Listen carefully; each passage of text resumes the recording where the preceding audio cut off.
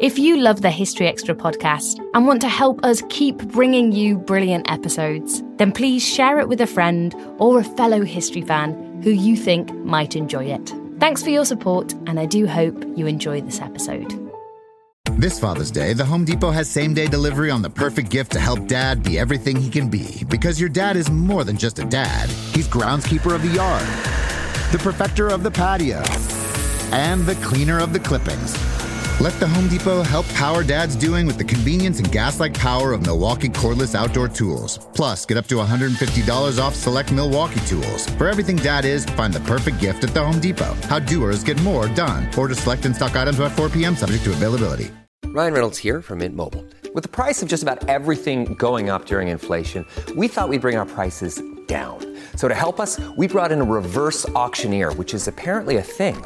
Mint Mobile Unlimited Premium Wireless. How to get 30, 30, how to get 30, how to get 20, 20, 20, how to get 20, 20, how to get 15, 15, 15, 15, just $15 a month? Sold! Give it a try at mintmobile.com/switch. $45 up front for 3 months plus taxes and fees. Promo rate for new customers for limited time. Unlimited more than 40 gigabytes per month. Slows full terms at mintmobile.com. When you need mealtime inspiration, it's worth shopping Kroger, where you'll find over 30,000 mouth-watering choices that excite your inner foodie. And no matter what tasty choice you make, you'll enjoy our everyday low prices, plus extra ways to save, like digital coupons worth over $600 each week. You can also save up to $1 off per gallon at the pump with fuel points. More savings and more inspiring flavors make shopping Kroger worth it every time. Kroger, fresh for everyone. Fuel restrictions apply. This episode is brought to you by Fiat. A remix just hits different. The 2024 Fiat 500e is no exception. Cruise city streets in style with an all-electric ride that's fully equipped with an available premium JBL audio system. Explore the all-new 2024 Fiat 500e at fiat.com. Fiat is a registered trademark of FCA Group Marketing SPA. Used under license by FCA US LLC. Hi there, I'm Dave, Content Director for the History Extra podcast. I hope you don't mind this little interruption. We've welcomed a lot more listeners to our podcast over the past few months, and we're delighted and really grateful to have you on board. Thing is, we'd love it if a few more of you headed over to our website, historyextra.com, to check out some of our content there. We have thousands of features covering a wide variety of historical topics on the site, from ancient Rome through medieval Europe and right up to the 20th century. We've just released some exclusive podcasts onto the site too. These are recordings of lectures given at our 2019 History Weekends, and they include talks from Dan Jones on the Crusades, Yanina Ramirez on medieval Wonder Women, Nicola Tallis on Margaret Beaufort, and Peter Caddick-Adams on D-Day. Just head over to historyextra.com/exclusive-podcasts to have a listen. I hope you enjoy them, and I hope you carry on listening to this podcast too. Thanks again.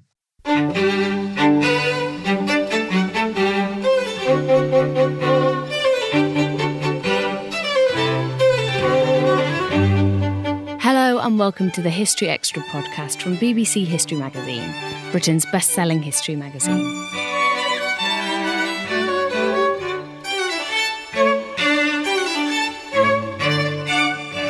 I'm Ellie Cawthorne. On today's episode, we've got a conversation about the history of working motherhood with historian Helen McCarthy. Helen's new book, Double Lives, looks at the ways in which British mothers have juggled work and childcare responsibilities since the Industrial Revolution. I called her to find out more. Your book looks at women's experience of working motherhood from the Industrial Revolution to the present day.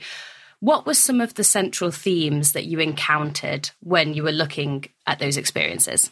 A key central theme, of course, for any history of working motherhood is the interaction between women's lives as mothers and their lives as workers. And this is where the idea of double lives comes from, the title of the book. And that's a central theme, the way that the unpaid labour that women do for their families, looking after their homes, the embodied labour, if you like, of mothering itself, pregnancy, childbirth, breastfeeding, how all of those things interact with and shape the dynamics and possibilities for women as workers. And that's really a central theme that I'm trying to follow right through the period. other themes that came up were questions about childcare. So obviously, if a woman is doing paid work and she has children, someone else needs to be caring for those children. So I was very, very interested in trying to track over time childcare solutions that mothers in different situations, across different social classes, across different regions, how did they actually make that work? And that's a big sort of theme that goes right through the book. And one theme which I became very interested in and that I wasn't expecting to discover when I started on the research is women doing paid work in their own homes. So home-based work was something which mothers did right through the period. And I was very, very fascinated to follow that thread. And in fact, it's a thread that has become incredibly relevant and resonant today as we record this podcast amidst the lockdown caused by coronavirus. As well as those big recurring themes, there is a lot of change over the period you study in attitudes to women working and the amount of women working. One thing I found really interesting about the book was the changing motivations for women taking on work over time. What have women seek to gain from paid employment, mothers I should say, and how has that changed over time?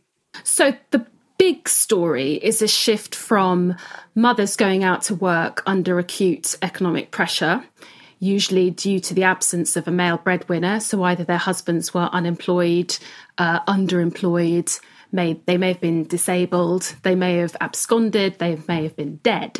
And that's a big theme. All of the contemporary accounts really from the late 19th and early 20th century suggest that the majority of mothers are being sort of pushed into the labour market in order to support their families. By the later 20th century, there's a sense that although economic pressure is still a very important factor for many mothers who are at work, there's a more expansive range of motives and meanings that paid work holds for mothers. Now, in the book, I broadly tell that story, but I don't think it's quite as simple as that. There were always mothers, even in the 19th century, who went out to earn wages because they wanted to, or because it had some significance and meaning for them beyond simply the economic pressure of having to feed and clothe and shelter your families. So even in late 19th century industry, you find mothers who are very proud of their skills, who have a strong commitment or a sense of identification with their occupations. This is something that's very strong in the Lancashire cotton industry, where working class women are doing skilled work as power loom weavers, and they have a very strong sense and pride in their skills. I think there you challenge the assumption that is often made that working class women or mothers worked because they had to, whereas middle class women worked because they chose to. That's right, and I was very keen to challenge that binary, because I think it is very reductive, and I think it flattens out the experience of working class women in the workplace actually by saying, well, they only did it because they had to, because they were under acute economic pressure. As I say, actually, there's a whole world of sociability around the workplace, which working class mothers participate in. There is the desire for financial independence, which wage earning can meet to some extent. And that isn't to say that mothers in the early 20th century are generally earning breadwinning wages or are entirely independent, but just having a wage of their own, having some control over a small income does give them a greater sense of status and power and independence. And that's something which you do find little glimmers of in the sources for the early 20th century. It becomes a much more important part of the story that women tell about why they go out to work later in the 20th century. You also make the point about society having a moral distinction almost between women who had to work and chose to work. Why was that so important? I was very interested in how wage-earning mothers fitted into the broader imagining of the British economy and of economic as well as social and moral order in the late Victorian imagination. And the wage-earning mother, for late Victorian, early 20th century observers, is a social problem, not just because she's, as they see it, violating the sacred duties of motherhood and neglecting her children, but she's also an economic problem because she's undermining the capitalist economy, which ought to be delivering jobs to men, high-paid, secure jobs which allow them to be male breadwinners to provide for their families on a single wage. So the wage-earning mother is problematic because she seems to undermine this vision of economic order. And so women who go out to work because they don't have a male breadwinner and they're under acute economic pressure, in a way, although that's seen as very, very undesirable, there is a sense in which she's doing what she needs to do to look after her children. The woman, however, who goes out to work but is not under any sort of economic pressure, well, she is very much to blame because she is actively engaging in an antisocial act which makes it harder for men to provide for their families. You mentioned there working mothers being seen as an economic problem. What have some of the other arguments been against mothers joining the workforce over this period?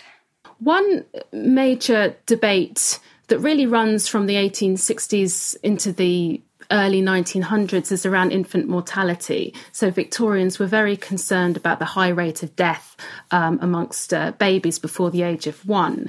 Adult mortality was actually falling in the 19th century, but infant mortality was not. And there were contemporaries who linked this to the wage earning of mothers. And there was a belief that mothers who went to the factory to work instead of staying at home to breastfeed their babies were contributing to the problem of infant mortality. So that was a very highly charged part of the debate through the later 19th century. It was one which was always challenged because, in fact, the evidence was not conclusive. It seemed as though, in fact, infant mortality was high amongst in working class communities where there were high levels of poverty and there were housing problems because a great deal of infant mortality was caused by insanitary living conditions. So, but it very much fuels the debate against mothers going into the factory. So we've talked a lot about the 19th century now, and your book is structured broadly chronologically. How do we see this story? Has it been one of straightforward progress, or has that progress been more patchy for working mothers? The book is not a triumphalist story of progress in the sense that it's not telling a story about mothers sort of battling against inequality and then triumphing in the late 20th century. But it's an optimistic story in the sense that I do see a shift taking place from working motherhood framed as a social problem towards working motherhood becoming accepted as a social norm. And this is something that happens in the second half of the 20th century, where the working mother becomes more of an ordinary figure, an unremarkable feature of the social and economic landscape, a woman who's got time on her hands because her children are old enough to go to school. Why shouldn't she go out and earn some money for her family? And I try to explain all of the sort of the broader social and economic trends and developments that are underpinning this shift. But that, I think, is a broadly optimistic story in that it does remove some of the stigma attached to working motherhood. It doesn't, of course, mean that working mothers then enjoy workplace equality. It doesn't mean that there isn't still a problem around equal pay or a problem around the segregation of women into less prestigious and lower paying and lower skilled segments of the economy. But it does open up a space, I argue, for mothers to be more open and more assertive about what paid work means to them. You mentioned there issues that women faced in the workplace of pay inequality and things like job structures, for example.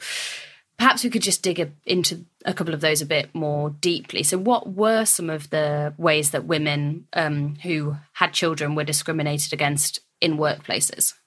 Well, in many workplaces, women were effectively pushed out when they had children or when they were pregnant. Marriage bars were very pervasive across large swathes of the economy right into the 1940s. Most of them had to be lifted during the Second World War because women's labour was needed. But in the first half of the 20th century, it was actually very difficult if you wanted to work in the civil service, for example, if you wanted to have any kind of white-collar job in an office. Many factory jobs as well also had marriage regulations where essentially if you got married, you were out, you had to resign.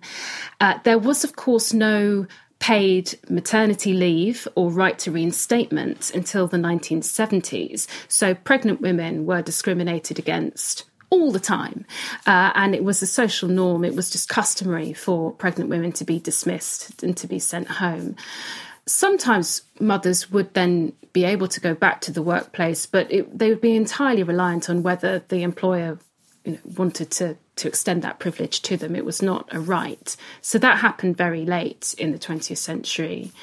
And I think sort of more broadly, there has always been this very strong moral pressure on women to be looking after their children and to put their families first. And this means that any kind of any articulation or expression of ambition, I think, was deeply problematic for a mother right through the 20th century. So career women were seen as single women could have careers and could pursue careers, but mothers, it was unnatural, problematic if they seemed to want to pursue professional success and ambition.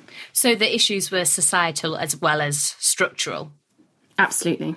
Some of the key themes that have emerged with women in the workplace have been the gender pay gap, first of all, and also part-time work. How did those issues affect mothers in particular? Mothers were always less likely to earn high wages because, and this is a connection to the part-time issue, because they were more likely to be working part-time. Regular part-time employment didn't really become established in the British labour markets until the Second World War and after the Second World War. So it was quite common for mothers to earn casually, intermittently, perhaps to take on a few hours of charring each week, perhaps to take in some laundry or sewing from neighbours, a lot of home-based work that women were doing, a lot of the piecework that they might have been doing at home would have been around sort of quite flexible hours that they would fit in around their domestic responsibilities. And that meant that they weren't earning the sort of regular wage that you might earn if you were working full-time in a factory or in an office, which was much more possible for younger unmarried women to do. So that, I think, helps to explain why mothers were at the bottom of the heap, as it were, when it came to pay. And of course, later in the 20th century, when mothers took time out of the workplace to bring up their children and then tried to get back in, and this is something that does become more possible from the 1950s onwards, particularly as women are having smaller families and they're having more closely spaced families, it means that when they're in their late 30s or their early 40s, actually quite a lot of them are saying, well, look, I'd like to go back into the workplace now.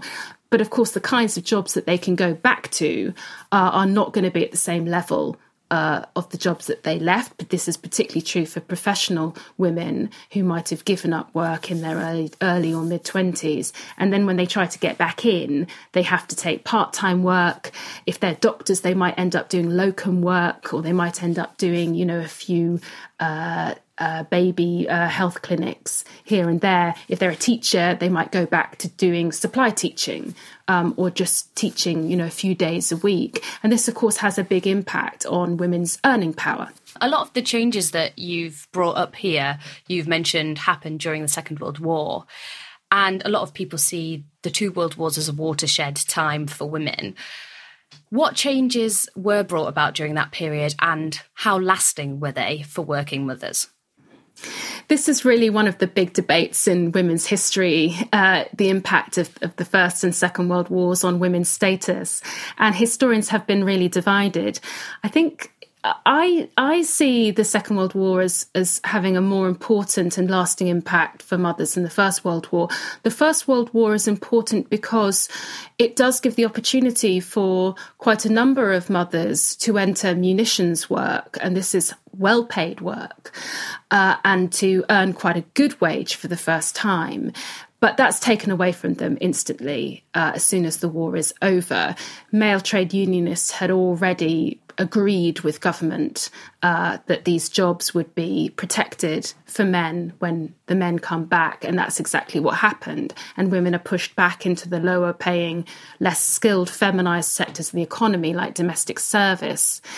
In the Second World War, there's a similar process happens with demobilisation, with women being pushed out of those higher paying skilled jobs in engineering and munitions and so on. But what also happens is that you get one of the legacies of the Second World War is the lifting of the marriage bar. Most employers who had lifted the marriage bar during the Second World War do not reinstate it. And you also get a legacy of part-time work, which I've already mentioned. So part-time work is introduced during the Second World War in industry in order to help with the mobilisation of housewives and mothers to get them into the factory doing essential war work, but at the same time having time to look after their homes and families. After the Second World War, part-time work is something which stays. And a lot of this is to do with the fact that there are labour shortages in the economy. Employers can't recruit enough single women to do full-time work, so they offer part-time work to older housewives and mothers. And although part-time work is not a ticket to equality, it certainly doesn't provide equal pay or opportunities for career progression, but nonetheless, it gives a lot of mothers a foothold in the labour market, and it contributes to this longer-term shift that I've already described towards seeing working motherhood as a social norm, as something that's just quite ordinary. Moving forward to the 1950s, I was surprised to read that you describe it as a watershed moment for working mothers, because traditionally I think of it conjures up images of housewives to me. What factors were at play in the 1950s that made it such an important time for the way that working mothers were perceived? Yes, you're absolutely right. The watershed moments in the conventional histories of women in the 20th century are the Second World War and then the 1970s with feminism. But the 1950s is very important. There are demographic shifts that have been in play through the 20th century that really then come to fruition after the Second World War. So women are limiting the size of their families. By the 1950s, they also have better health. So they're better fed, they have better diets. The creation of the National Health Service means that there are much better maternity services available. So when women reach their late 30s or early 40s and their 2 or 3 children are old enough to go to school, they are much more likely to be in a situation where they are relatively fit and healthy. They have their children at school. They have a house that's not that doesn't require the kitchen floor to be scrubbed 10 times a day. They don't have a great big sort of open hearth that they're cooking on, and it means that there's an opportunity for them to go back to the workplace. And this, combined with the conditions of full employment and labour shortages in the economy. So employers are desperate to get women into their factories, into their offices, into their shops. These forces combine in the 1950s to create opportunities for wives and mothers, which are unprecedented. And that's why I see the 50s as being such a key turning point. And just one last point about the 1950s. Of course, we do associate it with ideal homes and with affluence and with consumerism. But for many families, in order to participate in that consumer culture, they needed a second income. So the wife who goes out with her little part-time job and brings in some extra cash is then able to help her family to participate in that affluent society and to enjoy the fruits of the consumer culture. You mentioned there a traditional moment in women's history is seen as the rise of second-wave feminism in the 1970s. How did that intersect with this story? And also, what new issues emerged for women to deal with who wanted to be working mothers in the later 20th century? The 1970s are still really important because that is the decade where sex discrimination legislation is passed and equal opportunities becomes, if you like, an official ideology. So we have the Equal Pay Act, we have the Sex Discrimination Act, there's the Employment Protection Act of 1975, and that one's important because it introduces statutory maternity leave and the right to reinstatement for the first time. So that's a very key milestone in terms of women's maternity rights. And of course, it is the decade of second wave feminism, changes in the air. There are more challenging critiques of sexual politics as part of the general conversation. And I think that what's important also in the 1970s is there is a greater questioning of what is men's work and what is women's work. And although we don't see an absolute revolution in terms of the kinds of jobs that women are doing or their presence at the top of professions and the top of industry, the Sex Discrimination Act does make it very, very difficult for employers to say, as they had said before, oh, this is a job for men. So graduate trainee schemes, for example, in the 50s and 60s, quite often would just simply say, you know, this is not open to women. This is a trainee scheme for men, because this is about training up young men who are going to go on to have lifelong careers in this profession or this corporation or this industry. And there's evidence that women coming out of universities in the 1970s are very hostile to this notion that there are some graduate careers that are for men and some graduate careers that are for women. And I think that does then really change things for mothers, because when those women go on to get married and have children, they're quite keen to get back into those careers, or to, you know, they don't necessarily want to simply sort of be pushed into those traditional feminized occupations. Still to come on the History Extra podcast. And I think this is why it's, in a way, very poignant to try to look back and remember the very complicated history of working motherhood as we think about, you know, how working parenthood may change in the future. This episode is brought to you by Indeed. We're driven by the search for better, but when it comes to hiring, the best way to search for a candidate isn't to search at all. Don't search, match with Indeed. Use Indeed for scheduling, screening, and messaging so you can connect with candidates faster. And listeners of this show will get a $75 sponsored job credit to get your jobs more visibility at Indeed.com/HistoryExtra. Just go to Indeed.com/HistoryExtra right now and support our show by saying you heard about Indeed on this podcast. Terms and conditions apply. Need to hire? You need Indeed. CeraVe Facial Moisturizers with SPF protect skin against damaging UV rays and continuously deliver 3 essential ceramides to help restore skin's protective barrier so it can lock in moisture. Non-greasy, fragrance-free, and won't clog pores? With CeraVe, skin feels hydrated and looks healthy all day. CeraVe Facial Moisturizers with SPF from the #1 dermatologist recommended facial moisturizer brand.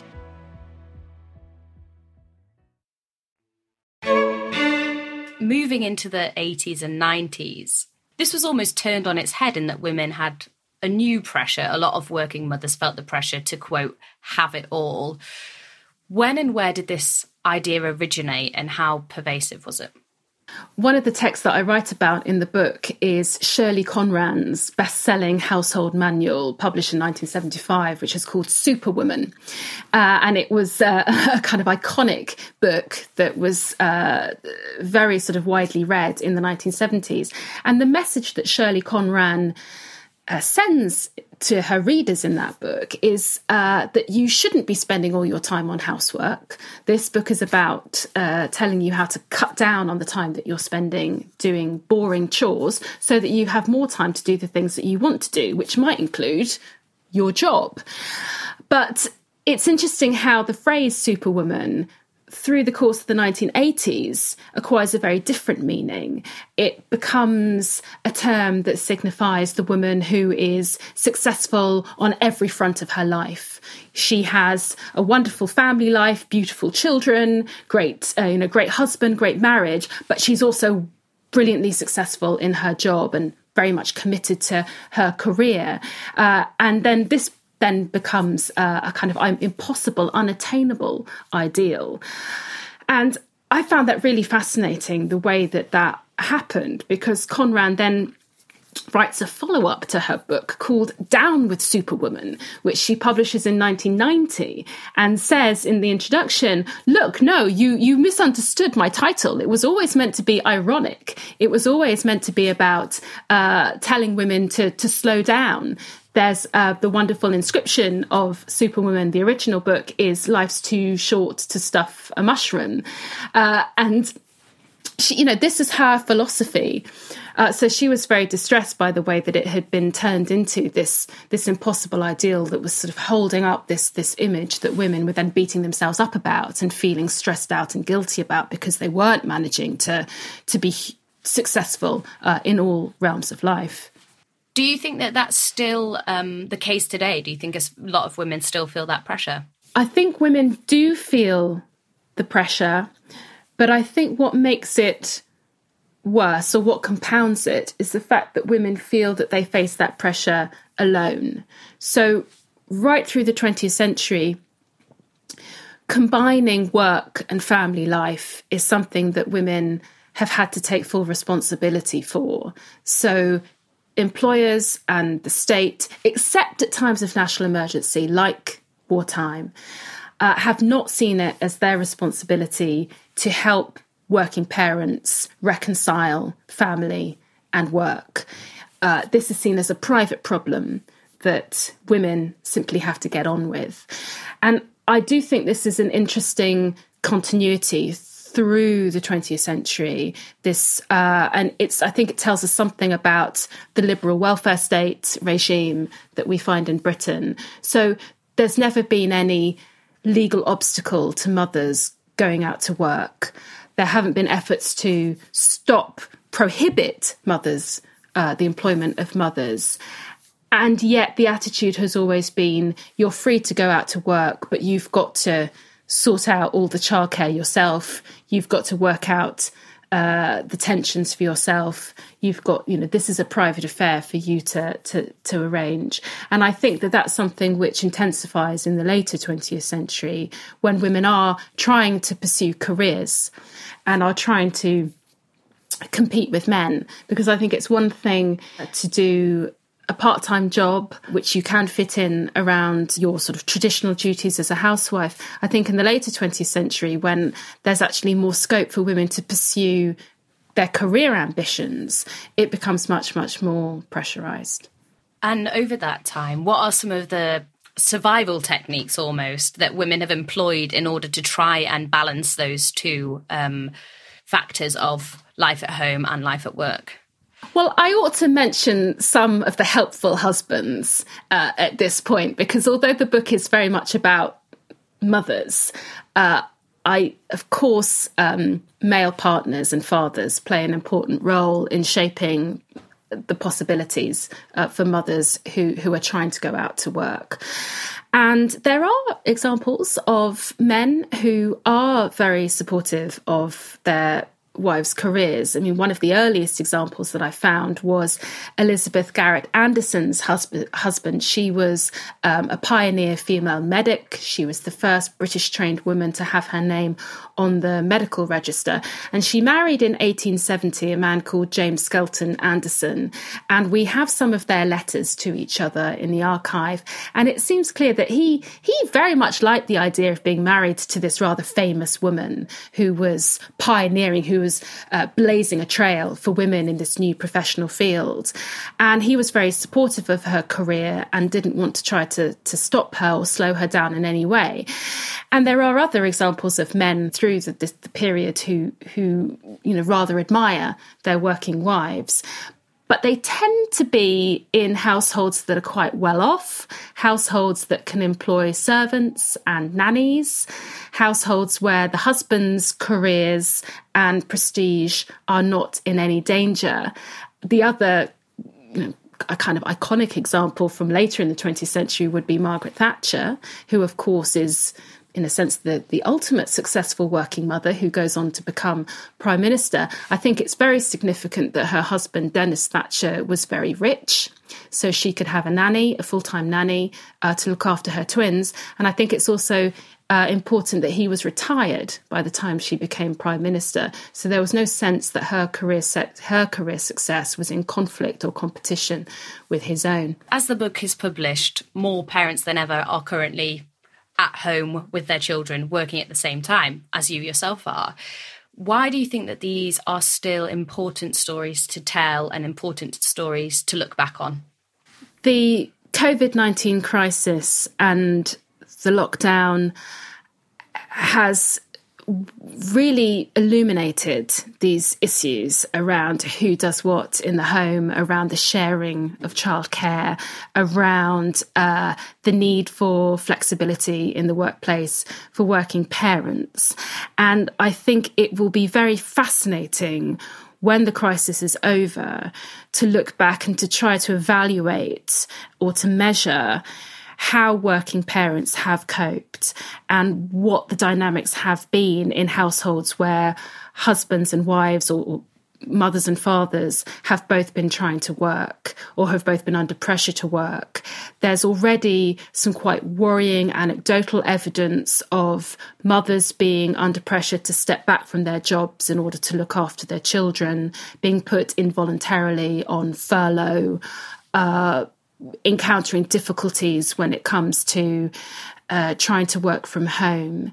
And I think it will be very, very important to see how that pattern progresses as the lockdown continues. But I mean, one can be more optimistic about it as well, because in some ways it could be that as video conferencing becomes more established, including for organisations may have been quite resistant to the idea of video conferencing and allowing their employees to work from home, that could change. You know, it could be that will have a positive legacy, both for mothers and fathers who want to work flexibly into the future. And I think this is why it's, in a way, very poignant to try to look back and remember the very complicated history of working motherhood as we think about, you know, how working parenthood may change in the future. That was Helen McCarthy.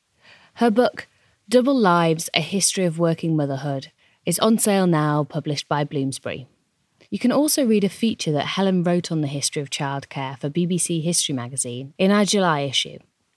That's on sale now and also includes articles on the Field of the Cloth of Gold, the Korean War, Lancaster bombers in the Second World War, Charles Dickens, Henry III, and a whole lot more.